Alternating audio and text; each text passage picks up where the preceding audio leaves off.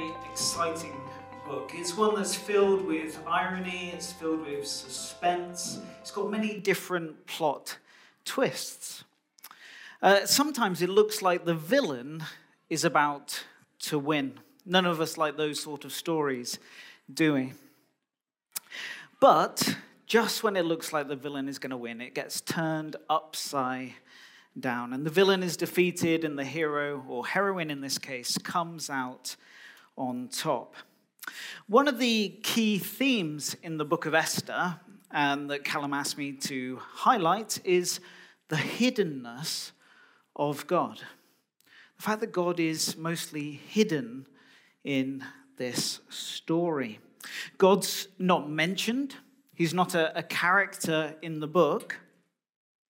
And yet, we can see signs of his presence everywhere. His fingers are all over it, as it were. God is always at work, even though it's hidden and behind the scenes. So this is going to be the key theme, the key thing I'm focusing on this morning. So the passage that I was given is Esther chapter 1, verse 1, all the way through to Esther chapter 2, verse 18. So we're just going to dive in. I don't have time just to go line by line through the whole of those two passages, two chapters as it were, but let's dive in at the beginning. This is what happened during the time of Xerxes. The Xerxes who ruled over 127 provinces, stretching from India to Kush. At that time, King Xerxes reigned from his royal throne in the citadel of Susa. So this is where the book begins. Susa is the winter capital of the Persian Empire, and that's in modern-day Iran. And Xerxes is well known for anyone who's interested in classical history, mainly for his invasion of Greece and the Battle of Thermopylae, where those Greek warriors, the Spartans, stood up against the might of Persia. Anyone seen, the film 300 with Gerard Butler? Lots of, topless men running around. That's the film. And the Persian Empire was the largest that the world had yet seen. It went from the Balkans in Europe all the way through to India on the other side, had Egypt as well, and up into Central Asia as well. And the Persians worshipped one all-powerful God, whom they called the Wise Lord. And he was locked in a cosmic battle against an evil spirit whom they called the Lie. And when Xerxes arrived in Athens, after the battle and everything else, he set all of the temples on fire to destroy the gods who were living in the Greek temples. And in one inscription, he says, "By the favor of the wide lords, I destroyed the houses of the demons, and I proclaimed the demons you shall not worship." So this is the gentleman that Esther is going to marry. It's important that we understand the context of that, okay? This is the gentleman who she's going to marry. If we go by the widely accepted timelines, then the book of Esther takes place between two returns back from Iran and Iraq back to the land of Israel. It's about 25 years before Ezra is sent by the Persian king to go and teach the law to the Jews who live in Israel.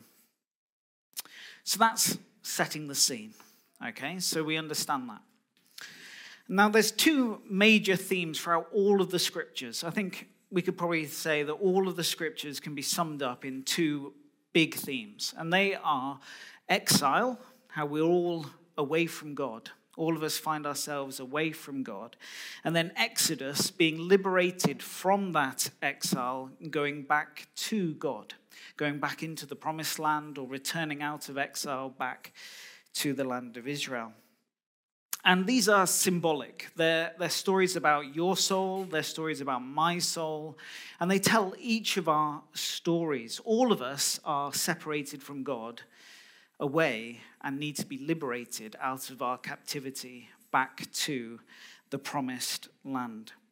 In Romans chapter 11, verse 36, Paul writes, "For from him and through him and to him are all things." And that's like the grand sweep of all history. Everything's moving away from God and then is built and relies upon God and then ultimately finds its way back to him. It's exile and it's exodus. And Esther takes place in one of these exile periods. It's one of those periods where the people are far away from God. And because they're far away from God, they also feel God is far away from them. So as we dive into the next part of this first chapter, we're told that the Persian king holds a massive party for 180 days. That's quite some party, isn't it? Imagine having to pay for that. The cost would be immense, wouldn't it? All of his nobles, all of his officials, all of the military leaders, just imagine the expense. And we're told in verse 8, by the king's command, each guest was allowed to drink with no restrictions, for the king instructed all the wine stewards to serve each man what he wished. That's amazing, isn't it? Free, it's already on the bar, isn't it? We've already got it. Anyone can have whatever they want. But it's in this context that we then read what happens next, which is verses 10 through to 12. On the seventh day, when King Xerxes was in high spirits from the wine, he commanded the 7 eunuchs who served him, on to 11, to bring before him Queen Vashti, wearing her royal crown, in order to display her beauty with the people, the nobles, for she was lovely to look at. But when the attendees delivered the king's command, Queen Vashti refused to come. And the king became furious, and he burned with anger. So you notice that there is a number of references to the number 7. And there are throughout the book of Esther. You notice 7 pops up everywhere. And that's because it's a very important number to the Persians. And there were 7 sort of royal families, 7 families who ruled over the Persian Empire. And the queen usually came from one of these royal families. And here we have Queen Vashti. She refuses to be an object of male attention. In Jewish tradition, she's been summoned to parade naked in front of all of the drunken guests of the king. And she refuses the king's command to display herself in such a way. She refuses to be treated as an object rather than a person who has dignity. And her punishment is that she's going to be banished to the harem. She's never again going to leave the palace, never again going to come before the king of Persia. And sometimes in our own lives, we might stand up for what is right, like Queen Vashti does here. And sometimes, like this, it doesn't end well. Sometimes when we do step out, we end up falling or tripping over. Sometimes doing the right thing is a hard thing. It might be a bitter thing. It might be something that actually we really struggle with. Queen Vashti refuses to be treated as an object and is therefore faces the punishment from those in power as a result. In Esther chapter 2, verses 2 to 4, we read this. Then the king's personal attendants proposed, "Let a search be made for beautiful young virgins for the king. Let the king appoint commissioners in every province of the realm to bring all these beautiful young women into the harem in the citadel of Susa. Let them be placed under the care of Hegai, the king's eunuch, who's in charge of the women. Let beauty treatments be given to them, and let the young women who please the king be queen instead of Vashti. And the advice appealed to the king, and he followed it. So this is where our heroine is introduced. She's introduced as under her real name, which is Hadassah. And yet she's carrying a Persian name as well. We're told that Esther is an orphan, that she's living with her cousin Mordecai. And Esther is definitely, or very probably, still a teenager because she's still under her cousin and under his protection. She hasn't been married off yet to anyone, so she's young. Okay. And Esther is taken along with lots of the other young women to enter this kind of beauty pageant to become the next queen of Persia. Miss Persia 483 BC. But there is something of interest in their names. Mordecai comes from Marduk, the chief god of Babylon. And Esther comes from Ishtar, again a Babylonian goddess.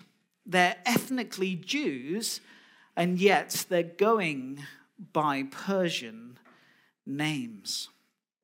We read in verse 10, Esther had not revealed her nationality and her family background because Mordecai had forbidden her to do so. Here they are, hiding their Jewishness whilst living in the land of exile. They're going by Persian names. They're named after the gods of the nations around them. And they're trying to hide the light that God has given them. And this can be our own experience in life as well. We can try and blend into the crowd. We don't want to look too different or behave too different from everyone else. We don't want people thinking we're weird because we are Christians. There's a fear, isn't there, that can eat us up, not wanting to be odd or the odd one out. And just as they're hiding their God-given identities, it seems that God is also hiding from them. God is strangely absent from their story. In the year 114 BC, there was a Greek copy of the book of Esther is brought to the Greek king of Egypt, Ptolemy IX, by a Levitical priest who had come from Jerusalem. And it had a letter attached to the front of it and said, this is about a new festival called Purim, which is what the book of Esther is all about. And Egypt at the time was a center of Judaism during the Greek period. They even had their own temple in Heliopolis. And you could go to that temple and then you could go to the temple in Jerusalem. And what's shocking about the Greek version of Esther is that it's been expanded. It's got lots of prayers in it. There's lots of mentions of the Lord, the God of Israel. God is mentioned over 50 times compared to none. And Esther's shown observing the Sabbath, eating, refusing to eat non-kosher foods, hiding the fact that she's married to a Gentile, hating that. She's saying, why, God, have you allowed me to be married to this Gentile? In short, for that Greek audience, they made Esther more Jewish. And they lived in a different time. They lived in a different place. And perhaps the Jews living in Egypt couldn't cope with the version that we have in our Bibles of a hidden God, a people who are accommodating to the Persian Empire. Where is the Sabbath? Where are the food laws? Where's circumcision? Where is the God of Israel? Where is he? So in verses 15, we read this. Esther won the favor of everyone who saw her. And in verse 17, now the king was attracted to Esther more than to any of the other women. And she won his favor and approval more than any of the other virgins. And so he set a royal crown on her head and made her queen instead of Vashti. So here's the first of the many great reversals that we're going to see throughout all of the book of Esther. And you have to, listen to the whole series in order to find out everything else that happens, or you can read it in your own time at home. But we can imagine that this young girl, she's hiding her identity. She's hiding who she is. She's got the name of a goddess, Ishtar, not her own name, Hadassah. And yet,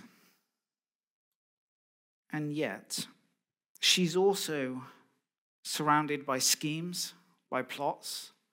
Just imagine this is a beauty contest to become the next queen of Persia. Every family is going to want their daughter becoming the next queen, aren't they? So there's going to be lots of plots, lots of intrigue of trying to get your daughter selected to be the next one. There's going to be bribing the eunuchs, make sure she has extra beauty treatments, etc. And yet, despite all of that, Esther manages to come out on top. Against all the odds. And yet, who is she marrying? We know his reputation later as the one who burnt down Athens.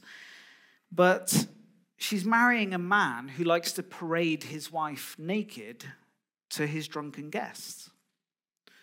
A man who demands that his wife be objectified rather than treated with dignity as a person in their own right. We can only imagine what's going through Esther's mind when she becomes the queen. She's hiding her identity. And now she's married to a man who might even kill her if she approaches without him first summoning her. Will she be paraded naked before all of his guests? Where's God in any of this? Where was God? And sometimes we also must face the hiddenness of God in our own lives. We go through moments when we feel that life is meaningless. We might fear that we're living an empty life, that we don't have any purpose, we don't have any direction in our own lives. We can be surrounded with the horrors of the world, the things that are on the news all the time, and we question, is God even good? Is God good? Is he as good as he says he is in his word? And yet Esther has to navigate life's challenges without any explicit guidance from God. It's not mentioned. She's not getting dreams or visions or prophecies. No one's speaking a prophetic word over her to say, this is what you've got to do, Esther. She's walking, as it were, blind. She can't see the next moment before her. She has to walk with faith. I think it's important to remember on those big things that according to the New Testament, the ruler or the god of this world is Satan. And therefore we shouldn't be surprised that injustice or violence or oppression, not to mention sickness, are the norms.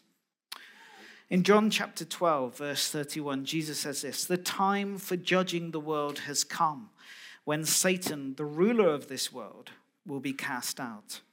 He adds in John 14:30, "I don't have much more time to talk to you, because the ruler of this world approaches. He has no power over me." Or John 16, verse 11, "Judgment will come because the ruler of this world has already been judged." In 1 John chapter 5, verse 19, we're told, "For we know that we are the children of God, and that the world around us is under the control of the evil one."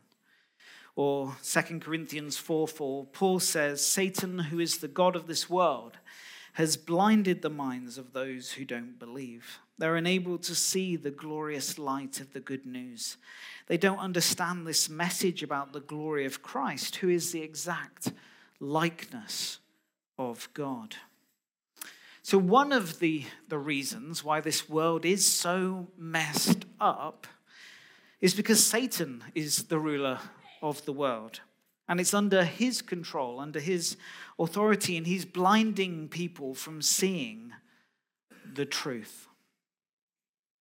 Like Esther, we find ourselves living in a dark kingdom. And we have a choice. Will we take courage and step and go before our Persian kings in our own lives? And by that, I mean, patterns of sinful behavior or people in our lives who cause us distress and discomfort. They might be at work, in our families, or in our friendship groups, or whatever else, but we might have a Persian king in our life that we have to face and that we need courage in order to face them. Now, if we think about Satan just for a moment, if he wanted to rebel against God, just imagine that, and get a group of fallen angels together, you're going to form an army, you're going to get together. If God is everywhere, then where do you attack? Where do you attack? If God is the source and the ground of all being, where do you go? How do you dethrone a person who is everywhere present, who's causing all things to exist moment by moment by moment, on whom you yourself are utterly dependent for your own existence? God is enthroned in the hearts of his creatures. So to dethrone God, Satan needs to turn hearts away from God to other things, to created things. And therefore, the fixing of the world is found in enthroning God in our hearts once again, by submitting to God. Okay?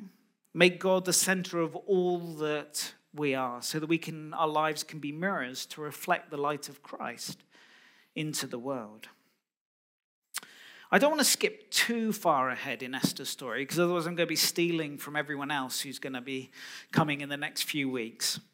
But I do want to go to Esther chapter 4, verse 14. And we read this: "For if you remain silent at this time, relief and deliverance for the Jews will arise from another place. But you and your father's family will perish. And who knows? But you have come into your royal position for such a time as this." Now, Esther has a choice. She doesn't know why she became queen. She's living blind, okay? She might not even like being queen. Her husband might be abusive for all we know. He might be treating her the way he treated Queen Vashti, as a victim of his lusts and his power. And yet, in the darkness, she's given this advice: who knows that you may have come to your royal position for such a time as this. That is to save her people. Okay, if you don't know the end of the story, I'm not going to give it all away, but she's there in order to save her people. And we can often face the same dilemmas in our own lives. We don't have anyone writing our story telling us, oh, this happened to you at this time in this place so that this other thing could happen further down the line. We live blind, not knowing the future, only seeing the darkness ahead. We don't have anyone writing the end of our story to look back and say, oh yeah, that's why that happened to your life. It was for that reason, for that purpose. We don't have that. Hindsight is a wonderful thing. But like Esther, we have to take courage in those moments when they come, trusting God is with me, even when we might feel or worry that actually he's not. We have to take courage in those moments, trusting that God is with us, even when perhaps we haven't heard anything from him. There's no prophetic word come. We don't have any guidance. And yet we still have to take a step of faith. It's like that Indiana Jones where he has to step out over the chasm into the invisible bridge. All of us have those moments that we need to take courage. There might be the jobs that we're applying for. It might be the countries that we've had to move to. It might be relationships that we're choosing to invest in. Whatever it might be, we might not see God behind all the scenes, moving things, directing our path. We might see nothing, and yet take courage. This is Abrahamic faith, to believe that God can raise a dead son to life, to believe that God will give you a son even if your wife is barren. Courage to believe that God is with us even if we feel or fear perhaps he's not. If we think about the greatest event in all of history, if we think about Good Friday, Easter Sunday, if you had a video camera, and there's a video camera up there, just set it up, what would you see? What would you see on that video camera? You might see the public execution of a criminal nailed between two other criminals. What would you see? You would see Jesus, a Jewish man from the Galilee, hung on a cross with a sign above his head in mockery, "This man is the King of the Jews." You might see Jesus crying out, my God, why have you forsaken me?" Jesus himself feels totally and utterly abandoned. My God, why have you abandoned me? What do we not see on the video camera? We don't see sin being placed on Christ, do we? What would you see on the camera to indicate that? Would you? Okay, so we're not seeing our sins and our shame being placed on Christ. Do we see death being destroyed by death? Do we see the end of death? You wouldn't see that on the video camera. Would you see God's victory over Satan and over all the powers of the unseen realm? Would you see that on the video camera? What would you see? You'd see a man anointed by God who had gone around doing lots of miracles, who only a couple of days before, a week before, had been hailed as king going into Jerusalem. Now dead upon a cross. Only in the light of the resurrection do we see who Jesus really was. The Son of God, the Lord of all creation. And the resurrection is God's stamp of approval on Jesus' ministry. It's like he claimed to be the Messiah, the Son of God. And I've raised him so that you can see that he is. You know? He wasn't lying. So what about our own stories? If people have a video camera, they set it up, what would they see in our own lives? What would they see? Would they see our illness? Possibly. They'd see our grief, our suffering, our pain, our hardships. They would catch all those things on camera, wouldn't you? You might even catch us saying, my God, why have you forsaken me? Like Christ. But only in light of the resurrection and our own resurrections do we see what it was all about. We then see Matthew Winbow, that's myself, I'm using myself as an example, brown hair, brown eyes, all those things you capture on a video camera that chosen in Christ before the foundations of the world in order to become like Christ. Okay? The end makes sense of the present. The future makes sense of our pasts. Only then do we see that God is working behind all of the scenes in order to bring about his purposes in our own lives. In the light of the resurrection, all of things are transformed. All those terrible things that we live through, the terrible purpose is transformed and it's given new meaning. In light of the resurrection, we can see the crucifixion not as a moment of defeat, but as a moment of victory. And we can say there is when death is dead. Okay? There, Satan is disarmed and Christ is victorious. But would you get that on a video camera? It's the same in our lives. Only in the light of the end do you understand. In 2 Corinthians chapter 4, verses 16 to 18, Paul writes this: "Therefore, we do not despair, even if our physical body is wearing away," and many of us can say amen to that at various times in our lives. "Our inner person is being renewed day by day.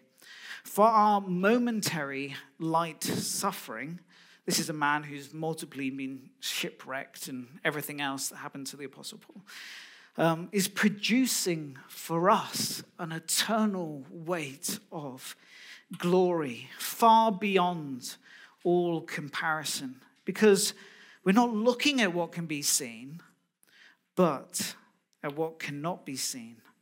For what can be seen is temporary, but what cannot be seen is eternal." So we're called to set our eyes on the eternal, immortal God, the unseen Father, rather than our temporal, visual problems right now. To take courage knowing that it will make sense in the light of the end of history. That all of our trials, all of our burdens, were producing for us an eternal weight of glory in our own lives.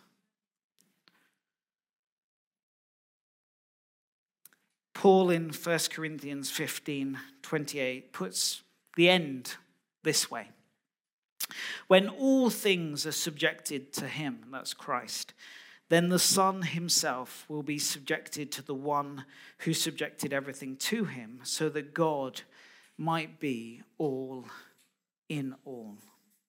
That's the end of history, when God is all within all. And if he's not all in your life, then one day he will be. That's the purpose of our life, in a way. Slowly having a Godward direction towards him. Okay? All in all.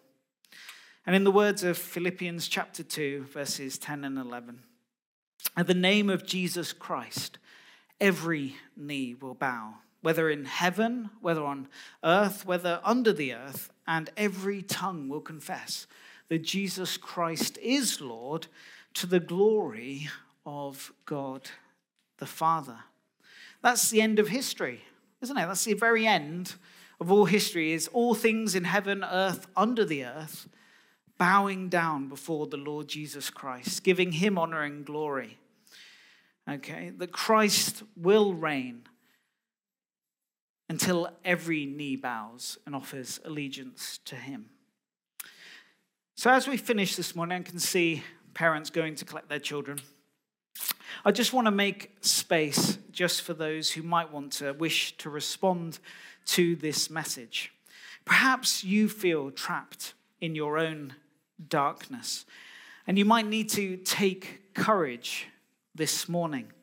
You might not see beyond tomorrow. You might just face a wall of darkness in front of you, and you're struggling to know, is God as good as he says that he is in his word?